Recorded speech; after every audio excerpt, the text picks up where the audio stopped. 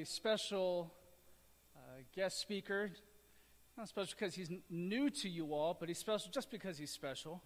You know, we have Rick Cook, who's going to be giving us the word today, sharing the word for us today, and just want to introduce him to you all in case some of you may not be familiar with him. I know like 99% of you know who he is, but Rick has been a long-standing member, I think founding, been here since the beginning of Generations Church, and he's not unfamiliar to you all as sharing the word with you, especially in the last 6 years. But Rick is a professor at Logos Seminary. He teaches church history as a focus, and so I'm very thankful for him. And just to clarify, since I came here, it wasn't like I said, okay, we don't want you to speak anymore. Okay, I didn't force him out. Okay, I actually asked him, you know, would you like a break or not? All right, so I only patiently waited for the time to have him. So I'm very thankful for him to be able to share the word today. So let's just welcome Rick up.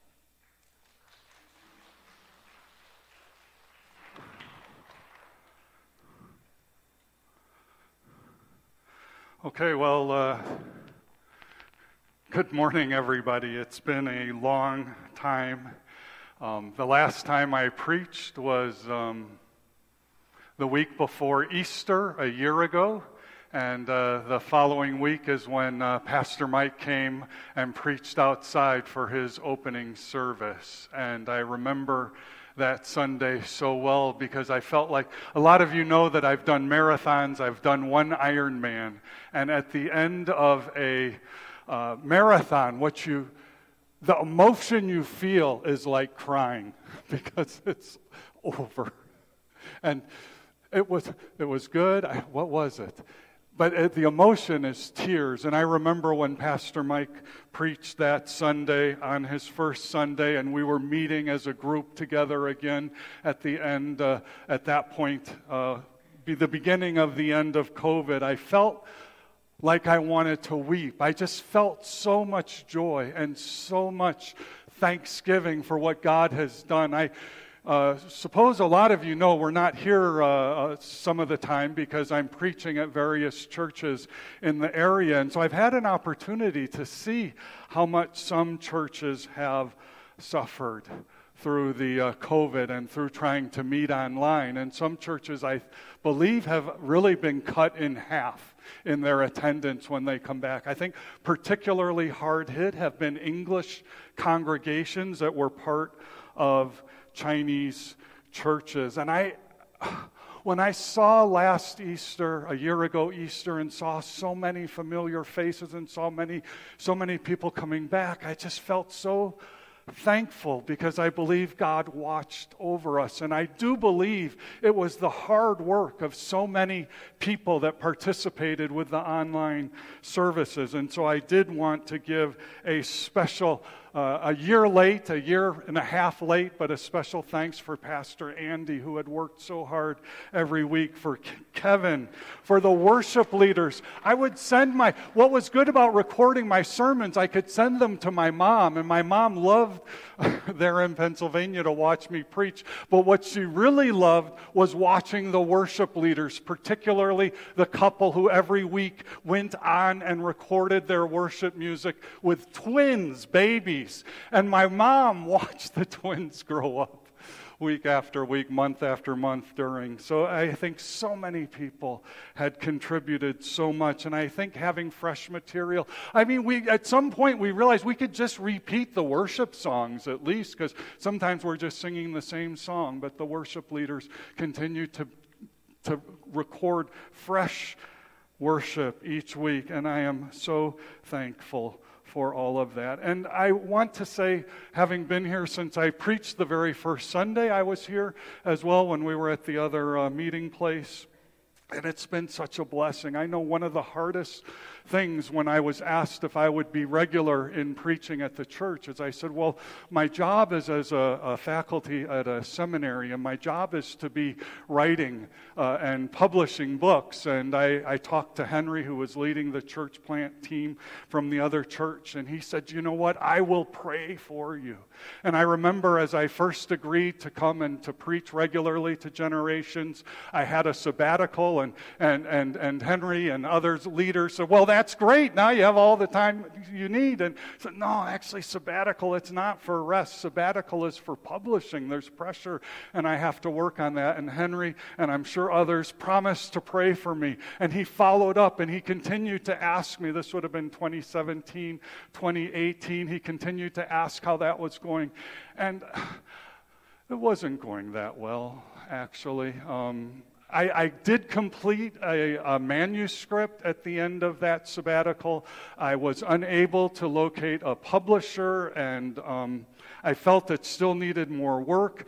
A couple years later then, by 2019, 2020, just as we were going into COVID, and again I faced the situation of, could I continue to preach? Could I invest the time to record? Because that's so much more time consuming than just preparing to preach and You know, I've used up all my illustrations at this church. I've just been squeezing this out of myself, trying to think back to the crazy things I've done in my lifetime. And I'm thinking today I may have some repeat illustrations that I don't remember if I've told you or not. But and so, again, I had the sabbatical, and so again, the church is saying, well, that's perfect, you can do that. Well, a sabbatical, I'm supposed to be researching and writing and publishing. And at that point, I think Henry was much too polite, because every time he asked, I had to say, oh, thanks for asking. And I think he finally got tired of that. Is that the exact answer I would give each time? But anyway, I want to say that with that second sabbatical, I was doing a rewrite of the initial book that had been finished in the first sabbatical. I was working on a second book, and I want to say that since the time I last preached, both books have been published and they've come out. And I just want to share my thanksgiving with the church who has prayed and been part of this journey. And so 2 books came out at about the same time. First, a book in English. It's titled Darkest Before the Dawn. And it's a book about Chinese church history. And what this is really my interaction, 30 years of teaching Chinese students Chinese church history. And this is what I have found have been of interest to my Chinese students teaching Chinese church history. The second book is a book in Chinese, and it's on Chinese history. It's a different manuscript. This is Chinese church history. This is Western church history, and it's 23 biographies, 23 people I believe the Chinese church, Chinese Christians should know. And so this came out in January of this year. And so Henry and others who have been praying, I thank you so much. And I hope that you can celebrate now together with me that I have been able to both be at the church and be part of this marvelous work of God, and also continue my responsibilities, my primary professional responsibilities as a seminary professor. Since I've been the last year, I want to give a special thanksgiving to Pastor Mike. I just think he has been a godsend. I think he has been a perfect fit for our church, and there are so many things I would like to say, but I think the most important thing that I have observed is a pastoral heart, a heart that wants to shepherd. I've tremendously appreciated his preaching, biblical preaching, and I think what we've also struggled with is leadership. And so let me just briefly mention those, but I am so thankful to Pastor Mike, and I am again optimistic about Generations Church. I am tremendously hopeful coming out of the pandemic that God can use us. And I want to just share that the reason I agreed to be part of Generations Church is I think we had a vision for a church here in Temple City or in the San Gabriel Valley, but we had a larger vision of a Generations Church movement. And I just want to say a sentence or two about the Generations movement that we have dreamed of. And that is we are part of, for some people who don't know this, we are part of a denomination called the Evangelical Formosan Church. We often refer to it as the EFC. It is a Taiwanese language church. One of the key founders and leaders of the movement from the late 1970s is Reverend Felix Liu. Why did we, as an English church, want to be part of a Taiwanese church? I just want to say that. Because those EFC church leaders loved evangelism and loved church planting. And I think that was the vision for Generations Church, that within a Taiwanese denomination, we could be an English church planting movement to see a place for the second, third, fourth generation Taiwanese youth, but also other Asian youth, and obviously, eventually, definitely a multicultural movement. And so I am hopeful and prayerful that that will still happen. As we turn now to my message, the title is Lost. And so I'm going to be looking at Luke 15, and I think this is the passion that I have for our church, that we are a church like the EFC churches, that Generations churches would be people with a passion for the lost. We find a funny thing about Jesus, and a funny thing that he wants to say in this message today is he cares so much about the one that was lost, leaving the 99 to seek out the one. Let me read our scripture passage at this point, and then let us pray together. We're going to be looking at Luke chapter 15, verses 1 through 10.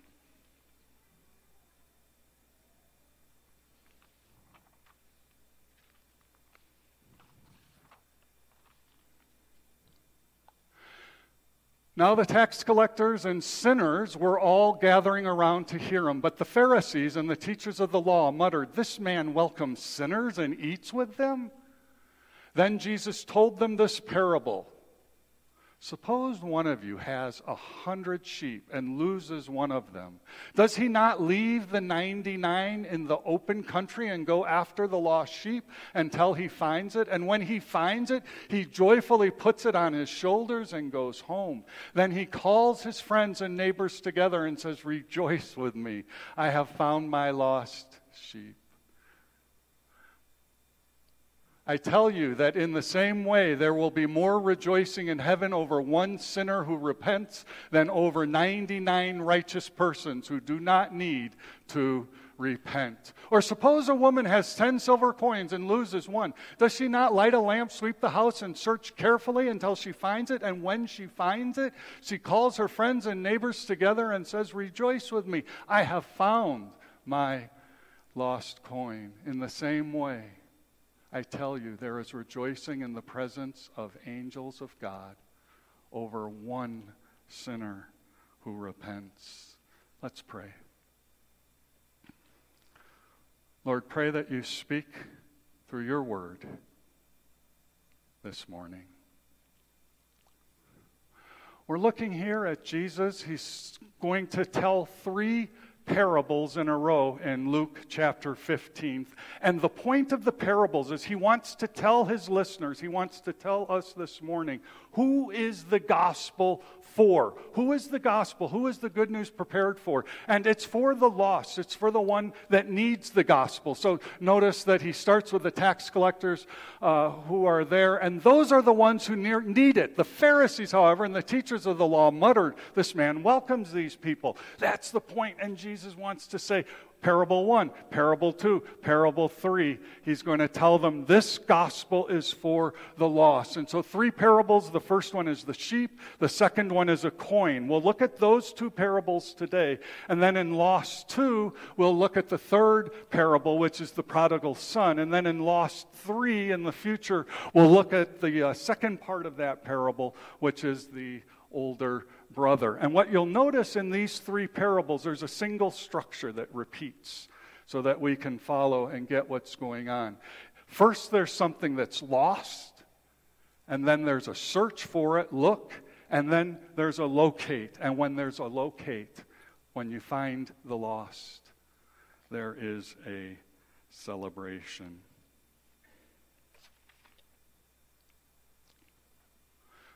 So first, something is lost, and the first thing lost is a sheep, 100 sheep. The second thing lost in parable 2 is a coin.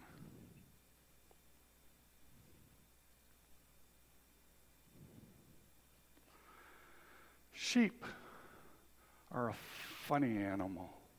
I should be a farmer. I love to give sheep illustrations, sheep analogy, but I've never cared for a sheep. These would be so much better.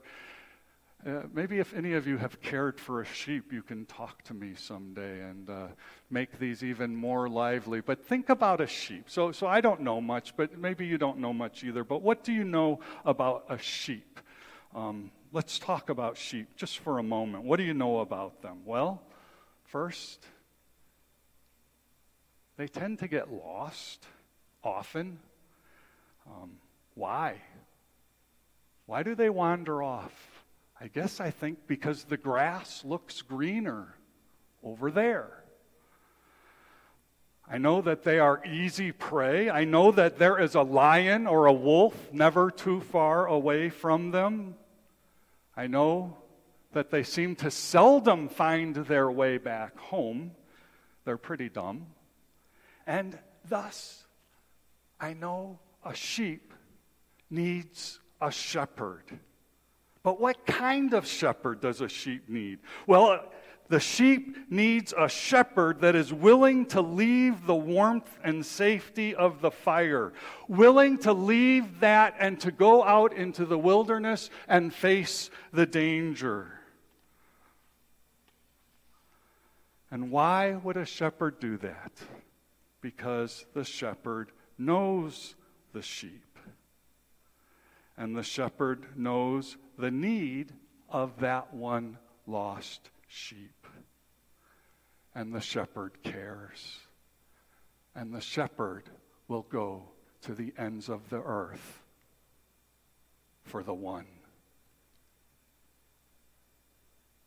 Is this a story about the lost sheep? Is this a parable of Jesus about the lost sheep? Or is this better a parable about the love of the shepherd, the loving Father? Or a lost coin? Woman lost one of her 10 coins and she went to search for it. Have any of you lost something before? I hate to admit this, but I am paranoid when I'm traveling. A missionary, I travel a lot, and you have to have, anytime you travel, you have to have your passport. And you just have to keep that close to you. And so when I travel, I have a pouch that I carry around my neck, and I put my passport safely into the pouch. I put the pouch safely inside of my clothes. And as I'm walking, wherever I'm going, just occasionally, there's that sense of security. Yeah, there it is. Well, I was in the airport once, and I was filling out a bunch of forms, and after I filled out all the forms, I was walking through the airport, and I was about 5 minutes further deeper into the airport, and I just needed that sense of security, just always making sure.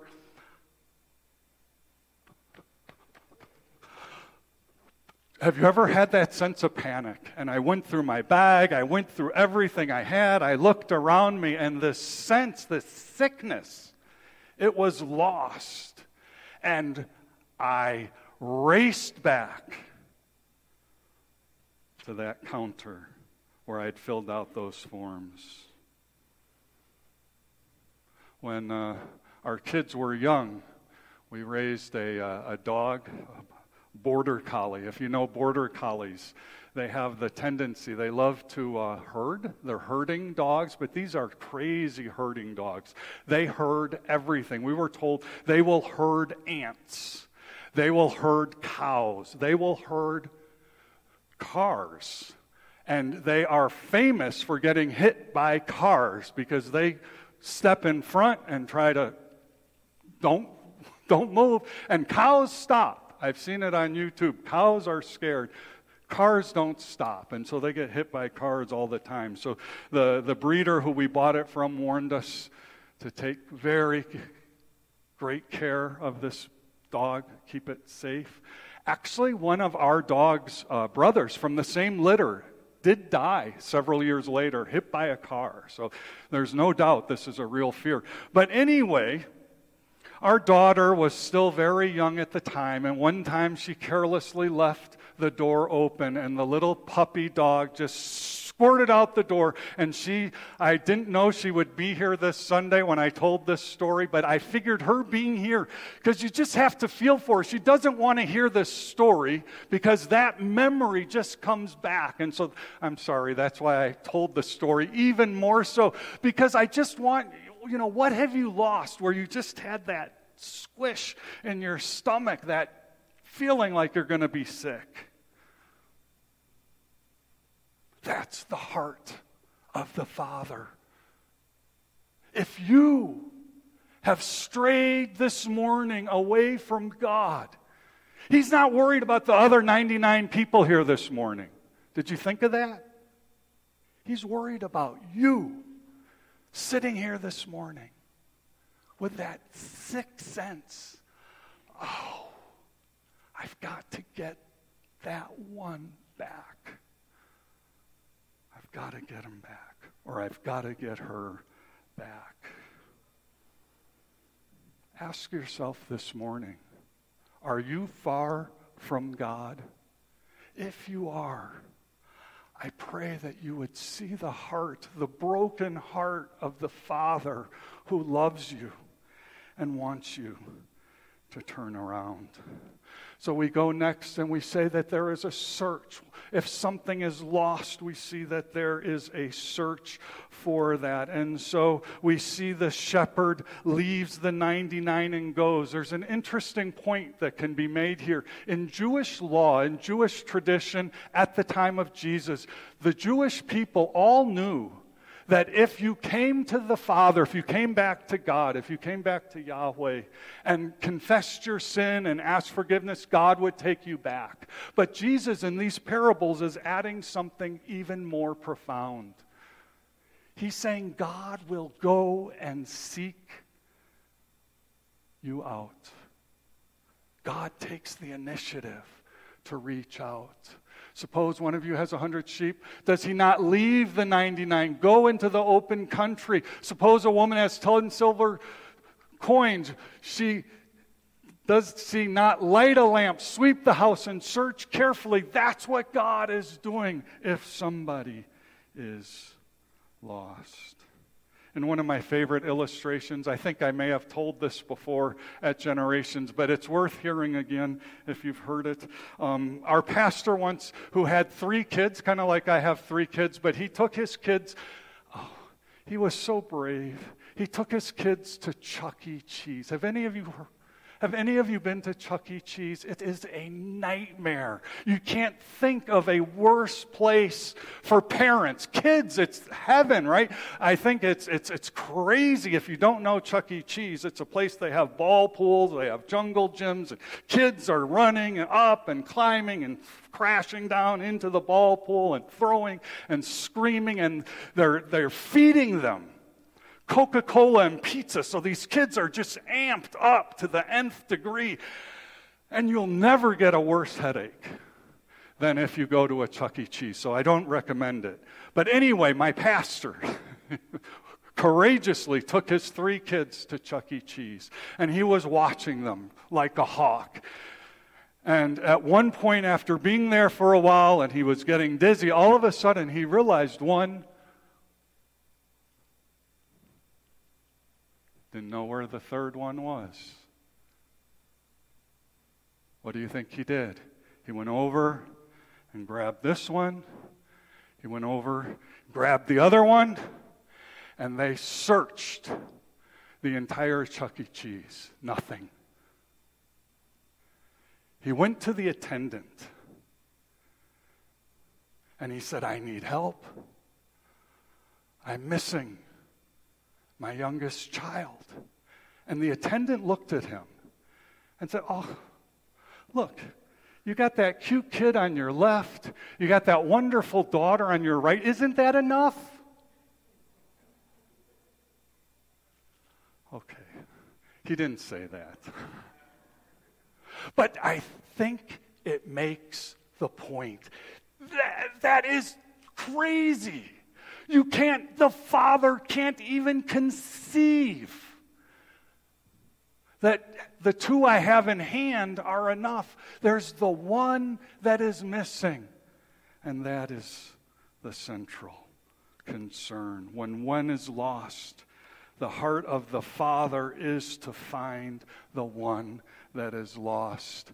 And finally, in these parables, 3 parables, again, we're looking at 2, but in the first 2 that we look at, what we see is the thing is found, the sheep is found. When he finds it, he joyfully puts it on his shoulders, goes home, calls his friends and neighbors together and says, rejoice with me, I have found the lost sheep. When she finds the coin, she calls her friends and neighbors and says, rejoice with me, I have found my lost. I love baptisms. I am delighted, Pastor Mike, that we're having baptisms again in August. I think a joyful church is a church that will be doing baptisms often, because there's such a celebration when someone stands at the front of the church and gives testimony of how God has changed them, taken them from death to life, from darkness to light, and the church then rejoices together with them. I think the joyful church is the church that is often sharing our faith, talking to other people about Jesus, bringing them to God. And then we rejoice together when they are found. I returned to the counter with my empty passport pouch, and I asked at the counter, have you seen a passport, American? He said, is your name Richard Cook? Yes.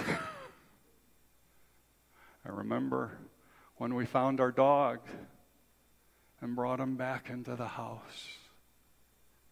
What tremendous relief, what tremendous joy.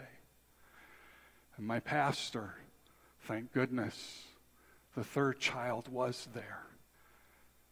And they found him and took him home. I want you to imagine the celebration, the thanksgiving. This morning, if somebody is here that has wandered away from God, that's the rejoicing that would go on. You know what? It gets even better, because this celebration we've talked about so far is celebrating on earth, bringing our friends together.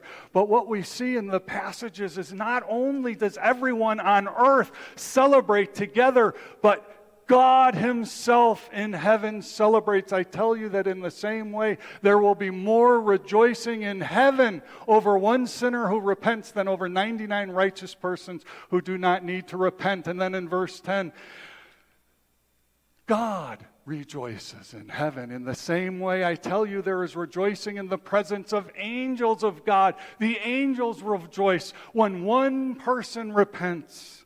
God in heaven, and the angels together with him rejoice.